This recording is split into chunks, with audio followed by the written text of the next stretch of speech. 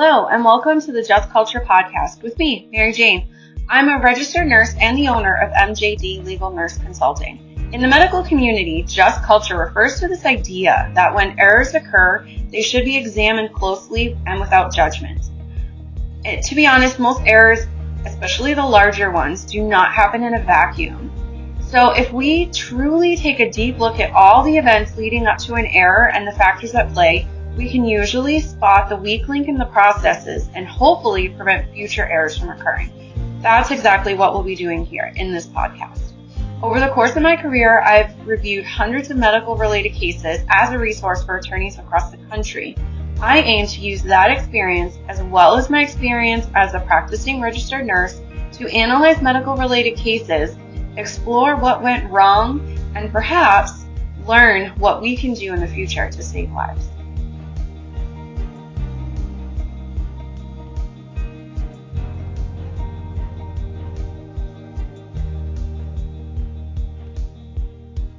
Hello, and welcome to the Just Culture podcast with me, Mary Jane Duquette. I have been talking to a lot of nurses recently, and for one aspect or another, and I also had a recent conversation with the podcast with another nurse, and the topic of burnout is coming up time and time and time again. And I know this isn't just related to healthcare and the nursing profession, which, by the way, is the context that I'm going to use for this discussion, but I want you to know that this extends to all areas of profession. And I'll explain why when I go over some of the information. But if you are working as a nurse or a doctor or another healthcare provider and you're not feeling well and you're having the symptoms that I mentioned here, it's very important to stop and realize that you are having signs of burnout and really take an inventory and really take a step back and see what needs to change and take care of you and take care of your mental health because that's most important. I personally believe from talking to every travel nurse that I've spoken with to people who have left bedside altogether or people who are looking for ways to leave the bedside, it's because they're burnt out. It's because they're burnt out. Um, So, what is burnout? That's the first question. We should define it. It is actually listed in the diagnosis codes guide, the ICD 10 or 11. It's not listed as a medical condition. It's listed as an occupational phenomenon. So something that happens to you through work. And according to the World Health Organization, the definition of burnout is as follows. Burnout is a syndrome conceptualized as resulting from chronic workplace stress that has not been successfully managed. It is characterized by three dimensions: feelings of energy depletion or exhaustion, increased mental distance from one's job, or feelings of negativism or cynicism related to one's job, and reduced professional efficacy. So, isn't that nursing in a nutshell, right? You're under stress all the time. It's stress that we signed up for when we became nurses. It's stress that happened to us and increased because of COVID. It's stress that employers are putting on us. It's stress that the system is putting on us, the patients are putting on us. We are stressed the night before we go to bed until I don't even know. We get a vacation or something because stress never ended for me. And I actually had a really severe burnout and ended up really sick from all of the stress and everything, and had to leave clinical nursing for a little while to heal. So it can be, even though it's not characterized as a medical condition, the chronic stress can lead to medical conditions. Stress is really the number one killer in the United States. They have it listed as things like heart attack, stroke, different ailments. It can show up different ways, but really the symptom that we miss first is stress. And stress related to your workplace is leads to burnout. I mean, how many of you have ever met or heard the term jaded nurse, right? She's so jaded. Or nurses have a sick sense of humor, right? And so we'll joke about things that people probably would be appalled at. And it's because you have to deal with stuff, right? You have death all around you. You have people who are out of their minds, altered mental status, and people just doing crazy things, and people attacking you, and people abusing you, and all the pressures that you're under to perform and to get everything done on a certain time as fast as you can, as safe as you, and you want to do it as safe as you can. Um, it just really takes a toll on you. It really does. And that's kind of where we're at, right? So you can only take so much, right? And I feel like nursing for years, centuries, I don't know, since the beginning of nursing time, we've been a profession that was designed to pick up the slack, right? So, the times of Florence Nightingale, the doctors are in the military and they have all these patients with amputations and they're, injured in the war and they have all these people and they're getting sick and sick and they're dying.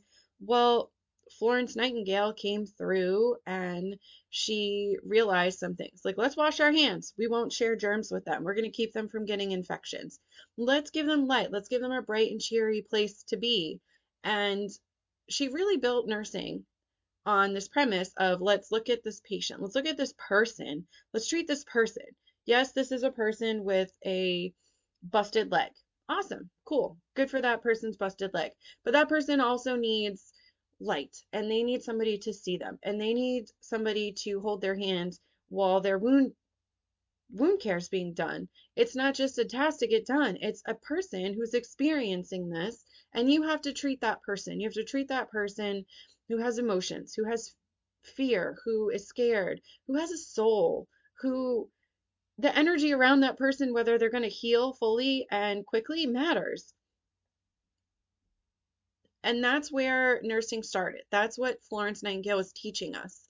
However, we've taken it to be wash your hands, make sure that you are, you're getting things done. And nursing became this kind of catch-all for everything, right? Because we're with our patients the most. You're in the hospital. There's 24 hours in a day. You've got two nurses. You have one on the day shift for 12 hours, one on the night shift for 12 hours. The doctor comes in, depending on where you are, you might be in the ICU, they'll come in twice a day unless you have an issue, or you might be just on the floor, like maybe you had surgery and you're just spending the night for observation. The doctor's going to come see you once, and then they'll see you the next day before they let you go. So it's the nurse who is supposed to be the one to catch any complication that comes up. The sooner we catch it, the better off you'll be. So we need to be monitoring our patients really closely. And we need to be giving you your medicine. We need to be teaching you how to take your medicine because you're going to go home and you're going to be like, I've never had blood pressure medicine. What do I do with this? I don't even know. How do I manage it? What dose do I take? How do I read this bottle? There's a lot of different things that you would think a nurse is supposed to do. But the nurse is also the catch-all because if housekeeping's behind and they can't get to clean the rooms, well, guess whose job it becomes to clean the rooms? It's the nurse. The nurse they'll tell you, oh, make sure you're cleaning your room, make sure you're doing this, that, and the other thing because patients are complaining, the rooms aren't clean, the trashes aren't emptied, and housekeeping is short staffed. So nursing, you go ahead and you clean the room and you pick it up. Your unit is short CNAs, which the CNA is huge in the team of healthcare. So huge. I know it looks like they might be the person to bring you your ginger ale and they might be the person to bring you your food when your tray comes and they might be there to help get you cleaned up and get you dressed and get you washed up. But those are the things that matter. When the patient leaves the hospital, they're not going to remember that so and so gave them their antibiotics and assessed them and charted and documented. Those aren't the things that the people really pay attention to. The things that the people care about are I had to sit Nobody came to get me to the bathroom, and I peed my pants, and that was horrendous, and I was embarrassed. That's never happened to me before, but I couldn't get up on my own, and I had to pee my pants, and then I had to have somebody clean me up afterwards. That's what happens when you're short CNAs because one nurse can only be so many places at once. But the CNAs, it's two sets of hands, so twice as likely to get to you sooner. Patients care about, is your ginger ale get to them in time? Did they ring out for a ginger ale? Nobody brought it. They had to ring out again. Well, they're very upset, and now they're going to have bad reviews on that survey that you get, right? They might have had the best nursing care ever. Their assessments were done, their wounds, any complications were caught. They were in and out of the hospital as quickly as possible. They knew how to take their meds. They don't care. They care that the ginger ale was late because why? They're humans, and that's what humans want, and that's what people love in this world is that things happen and they happen quickly and whatever they want, as soon as they want it right now and they need it right now. So CNAs are really important. But when we're short CNAs, what do they tell you? Nurse, you're primary. You need to do everything for that patient. When that patient calls for ginger ale, I don't care if this person over here is having a code, they'll have to wait, but make sure you get over there. Or so and so has to go to the bathroom, but one of your other patients is coding, which means their heart is stopped, and that patient couldn't get anybody to get them to go to the bathroom, so they fall. Well, guess what? That nurse is now liable for not responding to that patient and following standard of care because they couldn't get to their patient because then it meant that this other person was for sure dead and we couldn't bring them back to life. So that's a scenario that happens, right? And I've seen it happen myself. So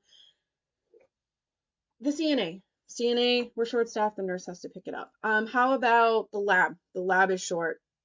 Nurse, draw your own labs. Nurse, when your labs are drawn, we don't have anybody to bring it to the lab for you, or anybody to come pick it up. So you have to now leave the unit and walk across the hospital, which if your hospital is kind of big, it could take a while.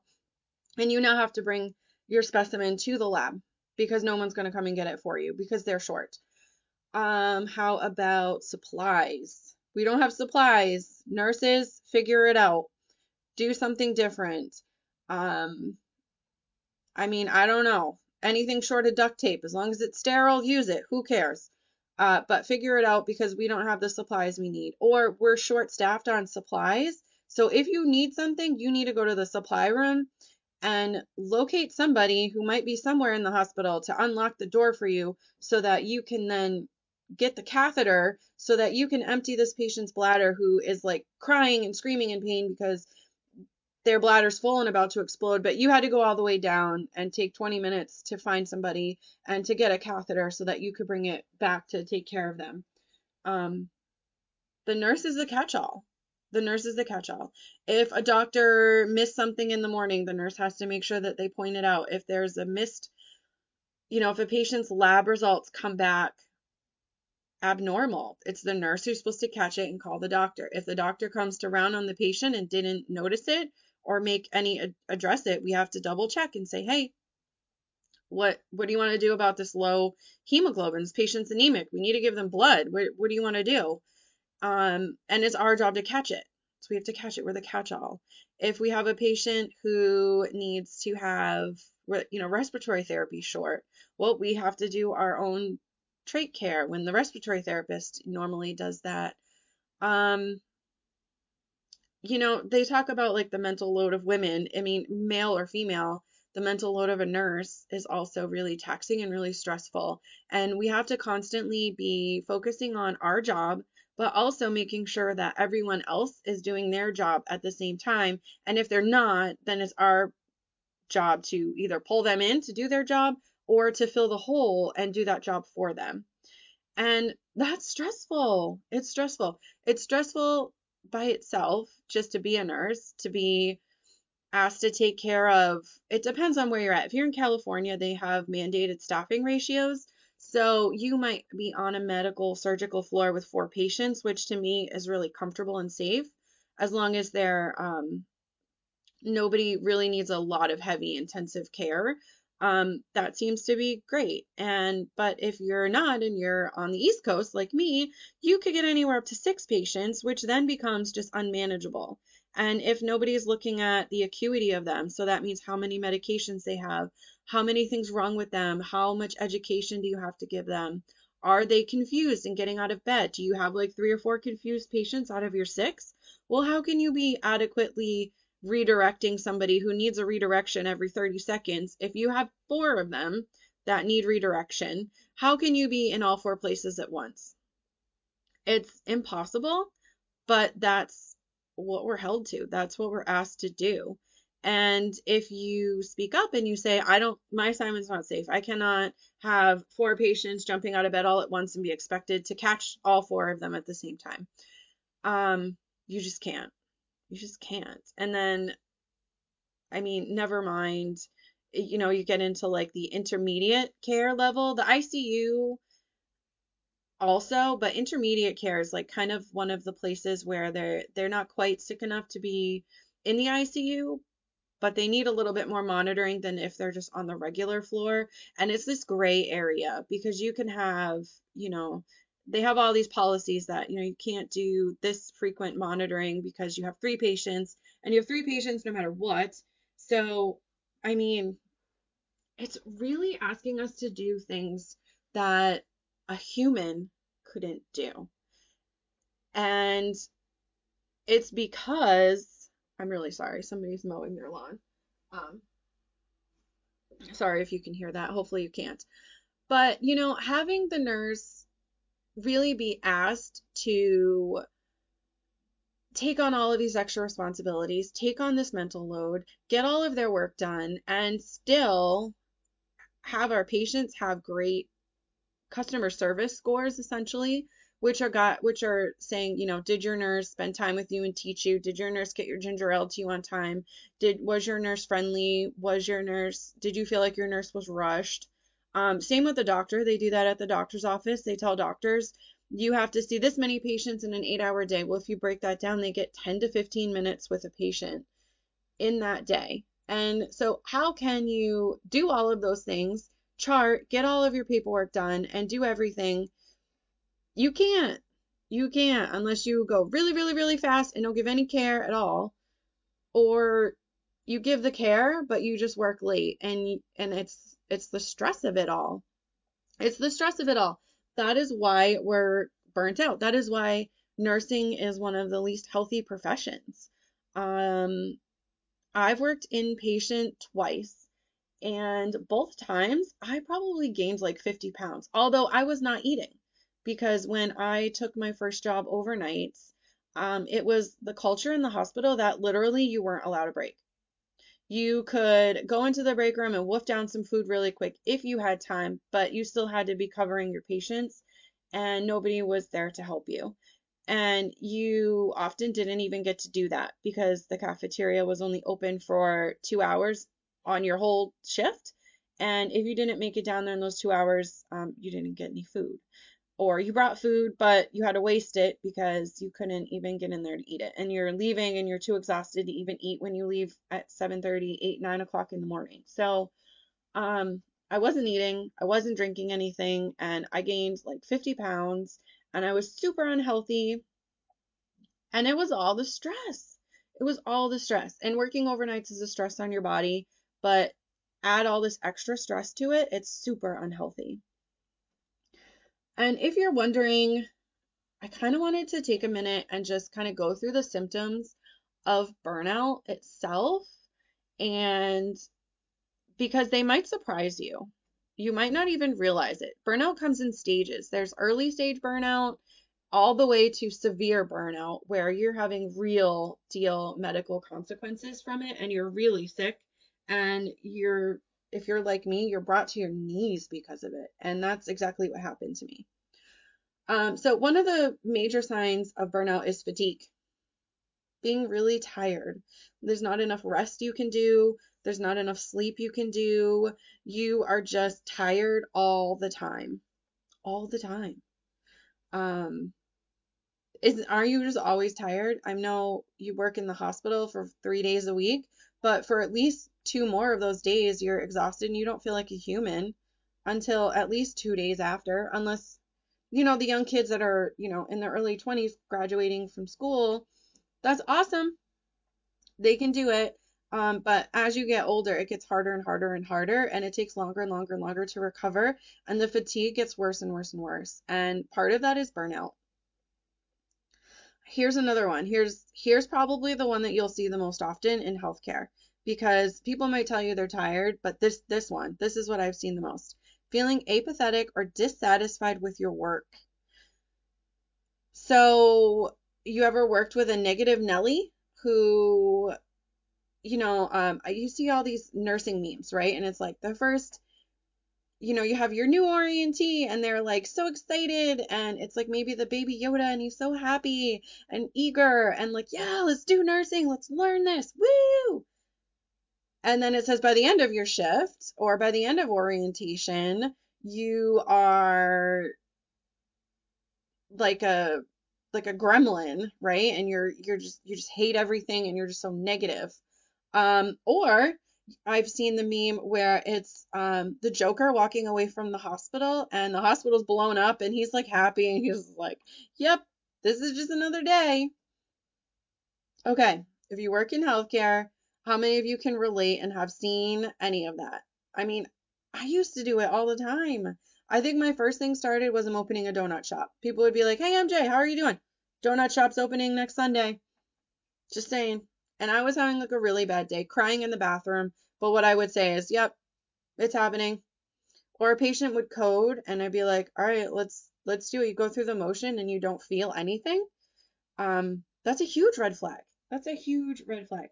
Or if you start to notice that what you're complaining more about your job or so and so is complaining more about their job, that's a sign that they're starting to get burnt out. And they might think that they can handle it and they're like, "Yeah, I'm just going to push through it." But as you'll see, like this just gets worse and worse and worse um, as you go. Another symptom is headaches, so tension headaches, because you're stressed, right? And when you're stressed, I don't know about you, but with me, when I'm stressed, I hold that in my upper back and my shoulders. And if I get stressed for so long, it ends up moving into the muscles in the back of my head and it just spreads and it becomes this just horrible throbbing pressure type of headache. And they can be debilitating and be really bad. Um, Burnout also looks like changes to your diet or sleep. I mentioned that when I worked in the hospital, I didn't get to eat. I wasn't sleeping very well. Even when I went to day shift, I still wasn't sleeping very well. Even when I worked as a home health nurse, I got to the point where I just was so stressed out and so scared and just so exhausted from fighting with everyone about everything. I needed PPE to go see this person. I'm not doing a COVID swab without proper protection because I'm not going to go see Grandma Susie and give Grandma Susie COVID. We're not doing this. This isn't safe. And constantly fighting, constantly having that stress, constantly not being heard, constantly being told, "Well, this nurse will go do it. I don't know what's wrong with you. You just get in there and do it." Um, it really took a huge toll on me. A huge toll on me. And I stopped being able to eat like I used to. I stopped being able to sleep. And then what did that lead to? That led to cravings of sugar because you got to keep moving somewhere. If you got patients to see and you got another couple hours left, nothing like a candy bar to give you a little boost of sugar and energy to go. Super unhealthy. It led to so much coffee consumption. So much coffee, gallons and gallons of coffee to get through. And all of those things. So if you add diet changes, sleep changes, all that I mentioned, and the increased cortisol from the stress, and so cortisol is a hormone, and hormones are what regulate your body. Hormones are what tell your body to be in fight or flight. Hormones are what tell your body to relax and be at peace and rest and sleep. And if you mess with that, it has real consequences. It has real consequences. So being in fight or flight, one of the things, diabetes is one, and overweight, and that's partly because you are you're craving sugar, but also the fight or flight of it is making your body make its own sugar, its own glucose, because you gotta vamp that up, you gotta get going, you gotta get moving, because you're fighting a lion It's not really a lion. It's just your assignment that you're nervous about going into work the next day. It's just all these patients are jumping out of bed and you can't get to them and you're afraid someone's going to fall and then it's going to be your fault and you're going to get in trouble with work and then you might have a lawsuit and all of this other stuff, and it's the charting because if you don't chart it didn't happen and all these things happen, and you want to make sure that everybody knows what happened and your charting is good so that they can get better care tomorrow, and you also don't want to get in trouble, but you also have to get all of this stuff done in time, but you also have to assess these patients, but also this person's coding, so now forget all of my plans. I have to focus on this patient. That was stressful, right? That was like a snapshot into like 1 minute of inside a nurse's brain, I think. Um, and it really, really, really takes a toll. And over time, it takes it takes a toll. And what is how do you heal from burnout, right? You hear a lot of people talking about, making sure that you're healing and you're taking care of yourself and do all of these things and you can feel better and burnout won't get you. Well, if you're in a system that isn't conducive to you taking care of yourself and is only goal is to see how much they can squeeze out of you because you are the sponge and you're dried up and they're just wringing you out and wringing you out, trying to get one more drop of water. And you're like, I got nothing left to give. I've got nothing left to give. I am on fumes. I'm about to crash, or maybe I am crashing. I crashed. It does lead to that eventually. I hit my burnout in COVID. I was at my breaking point. I was in a job that was toxic, but I put up with it because I don't know, in my mind, it wasn't as toxic as I thought. Like it was maybe the early stages of burnout where I was like, yeah, I can push through this because if I just work really late and really long hours, I can give the care that I need. And I feel like I'm a good nurse. My patients are getting good care. And yeah, I might be charting until midnight, 1 o'clock in the morning, and going back the next day to do it all over again. I might be seeing way more patients than I should, but I'm giving them the time that they need and the care they need. So in my mind at the time, this is my best option. It was better than the hospital. It was better than other places I've worked. So I stuck with it. But in COVID, when they really started taking away personal protective equipment, refusing personal protective equipment, telling me to go into a home of somebody sick with COVID symptoms, telling me that I can't have personal protective equipment because they haven't been swabbed yet, and telling me to go to their house and swab them. And once I swab them, then anyone going in the house after can have personal protective equipment because they are at risk of getting COVID. But somehow magically, that first visit where I'm doing the swab, it means that I wasn't at risk, or maybe they just didn't care that I was at risk, right? And they didn't want to have to give me the PPE because they were, quote, following the CDC guidelines. That is ridiculous. And that was what I was dealing with on a daily basis. And no, I never did um, knowingly expose anybody to COVID or go against what I believed was unsafe practices because there's a law that governs my nursing license that says that I'm not allowed to do that. And it's my job to speak up if something is unsafe, if an assignment's unsafe, if someone asks me to do something unsafe, it's my job to speak up and say it's unsafe. However, management doesn't really like when you do that. They just want you to go along with whatever they ask you to do. And if you lose your license because of it, then oh well, they'll just find another nurse. That's how it is. And I wasn't about to lose my license. And it wasn't even about that. I wasn't about to do harm. I wasn't about to make other people sick. I wasn't about to be the one that has to wake up the next morning knowing I just exposed somebody with end stage heart failure to COVID. And if they catch it, they're going to die and it's going to be my fault. I could not live with myself. I couldn't, I would rather lose my job. I would rather open a donut shop. I would rather do anything except that. I could not live with myself if I had ever, ever, ever caused that, knowingly or unknowingly. So I pushed back, and that's just who I am. That's who I've always been as a person, as a nurse. If you ask me to do something that I don't believe is right, I'm going to ask you to help me understand why I need to do that. help make it right in my mind. And if you can't do that, then I'm not going to do it. And I was constantly pushing back and pushing back and pushing back, and they didn't like it. So they ended up really giving me a hard time and really actively pushing me out, trying to get me to quit. However, I needed a job. So I had to keep doing what I did and showing up, and my patients still loved me, and that's what kept me going. And I ended up catching COVID twice because all of these symptoms, the stress, the lack of sleep, the poor diet, the no exercise, all of that really wipes out your immune system, and your immune system can't function. So when I was exposed to COVID, I caught it the first time. I healed, it was fine. I was out of work for like a week or two and I was back. No real complications. I think I had like some palpitations, which are like funny heartbeats, but nothing really terrible. And I was back at it after I recovered. And then fast forward to a year later, no, maybe not even a year later, I caught it again because the stress just got worse. Like I said, they were treating me really horribly and pushing me out. And I was going home crying. I was crying midway through my day. I was crying in the shower. I wasn't sleeping at night because I was waking up to bad dreams and crying. And it was really bad. And I caught COVID again because my immune system was down. It never bounced back.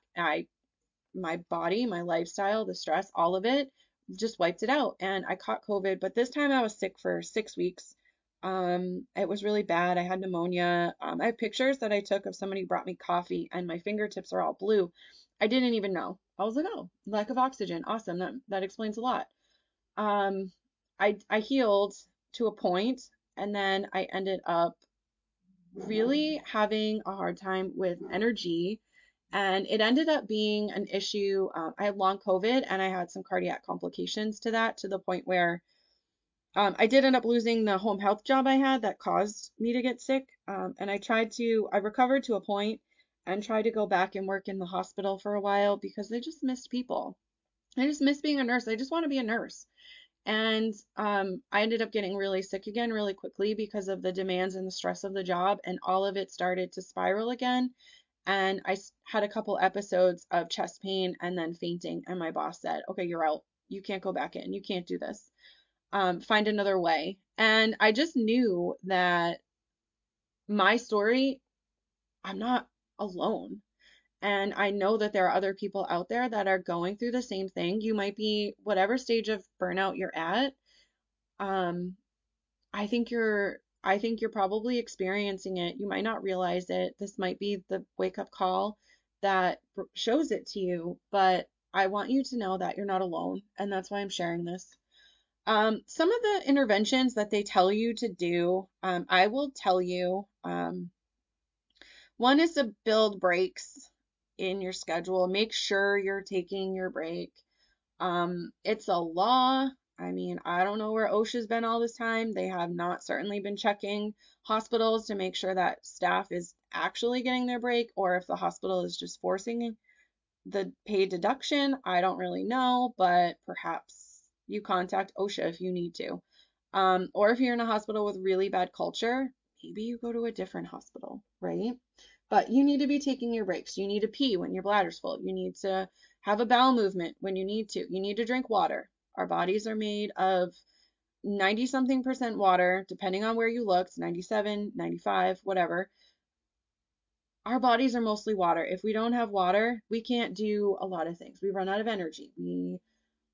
Our brains don't work properly. Our bodies don't work properly. Our kidneys, you get kidney issues if you don't drink enough water. So drink your water and eat. Make sure you're eating. Make sure you're eating. Make sure you're eating healthy food and pack your food, because as we as I said, you might not be able to get to the cafeteria. Pack your food. Eat your food. Do what you have to do. Make sure you're taking the breaks. Make sure you're taking care of you first.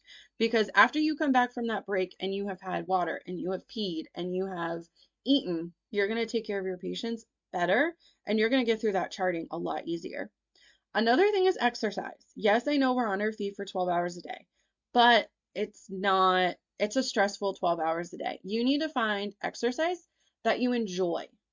I don't mean go to the gym and lift weights if you hate lifting weights. I don't mean go for a run if you would only run if you were chasing a cheeseburger.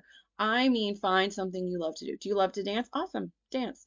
Do you love to kayak? Awesome, kayak. Do you love to hike? Go hiking, go skiing, go do something for fun because that is going to shut off cortisol and that is going to raise endorphins and that's going to reverse all of the stress that you have been going through your work schedule. Mindfulness practice is also huge. Um, I know some people are like, I don't want to meditate. I don't know how to shut my brain off. My brain just goes and goes and goes. That's not the goal. The goal is to notice what your brain's doing. So just think of it as a couple minutes. Start with like 5 minutes. You can go on YouTube and look up guided meditations if you need to listen to someone's voice or for some meditation music. There's lots of different apps out there that you can use. And even just sitting in silence and just paying attention to what thoughts are in your brain. They might not all be true, and they might be contributing to all of your stress, and you might be surprised what you find there. But definitely doing a mindfulness practice really helps. And establish a daily routine. That one's really hard, but trying to stick to you wake up at certain time, wake up at your time. If you work overnights, do you have to transition back and forth, or can you sleep part of the day on your days off so that it's not so much of a transition and your sleep wake schedule isn't so disrupted? Um, yeah, try to keep your work day, take your break around the same time if you can. Um, it's all about work-life balance and get therapy if you need it, right? If you're like, oh gosh, I don't even know where to begin. I am just so depressed. I'm so traumatized. I have so much going on, and maybe you can't do the peacefulness practice yet or the mindfulness practice because you're afraid of what's in your mind. Well, that's when you need a therapist who can guide you and take you there safely and help you start the process. There is a time and place for this stuff, and maybe that's it. But yeah, definitely workplace balance. Trying to add more fun into your life on your days off, do something just for the joy of doing it. Um, that really helps. But breaking it down really, burnout, I feel like, is the cause of what we're calling a staffing or nursing crisis in healthcare because nurses are burnt out. And I've given you a snapshot of the stress, but that isn't even all of it.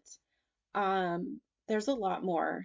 And there's a lot more that goes into this. This is very dynamic and it's across the board. Doctors are stressed out and getting burnt out, therapists, CNAs, even workers in other professions as well. And we have to take care of ourselves. And that's where this idea of travel nursing, that's why it's so appealing because think about it. So if you're in a hospital, you have management, they're telling you to do things, they're putting all this pressure on you.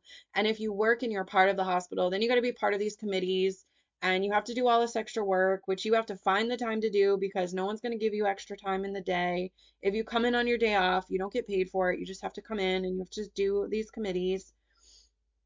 And you have all of this politics, all of the extra added stress on top of a very stressful job.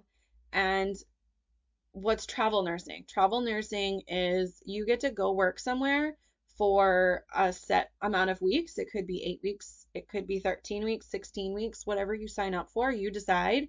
And if you hate it there and the culture's bad and you're treated poorly and you can't take it another minute, I got only a few more weeks left, and you tell your agency I'm never coming back to this hospital again, and they switch you. If you like it, you stay on. Yeah, you get more pay, but honestly, every travel nurse I've ever spoken to has not said that they are a travel nurse for the pay because there is no amount of money that you can pay a nurse, you can pay anybody to jeopardize their health. There really isn't. And that's what it is we're jeopardizing our health to come to work. So why not have a little bit of control over it and to maybe we try out this facility and this facility and we're not part of the politics and we can show up and love people and take a break from that place. I know travel nurses get a break in between assignments, and this different scenery by itself really helps. Some people will go like to a beachy community if they like that. Some people are like, it's winter, I like to ski. I'm gonna take an assignment up here to ski. And so it really is conducive to this like work-life balance and all of the things that we tell you and what I just told you that you need to be doing in your life to survive burnout, right? And that's the appeal. That's why there's so many travelers. People think it's the money, but it's not because my local hospital has a $25,000 sign-on bonus. You can go there and start working, and as long as you stay for X amount of time, you get $25,000. Awesome. They're still short-staffed. People aren't jumping on that because it's not about the money. It's about burnout. It's about this. It's about their work-life balance. It's about their health. It's about their mental health. And it's about survival. And until we really take a step back and we realize that, and we realize that we have actual humans, actual people working, actual people taking care of people, humans with hearts and emotions and souls and needs. And what does Oprah say? Or what do they say? People, all people want is to be seen and heard. That's all they want. And we can't do that for them. We understand that, but we can't do it, and it's causing burnout, and it's causing us not to be able to do it anymore. And I'm gonna leave you with that. I really hope you enjoyed this.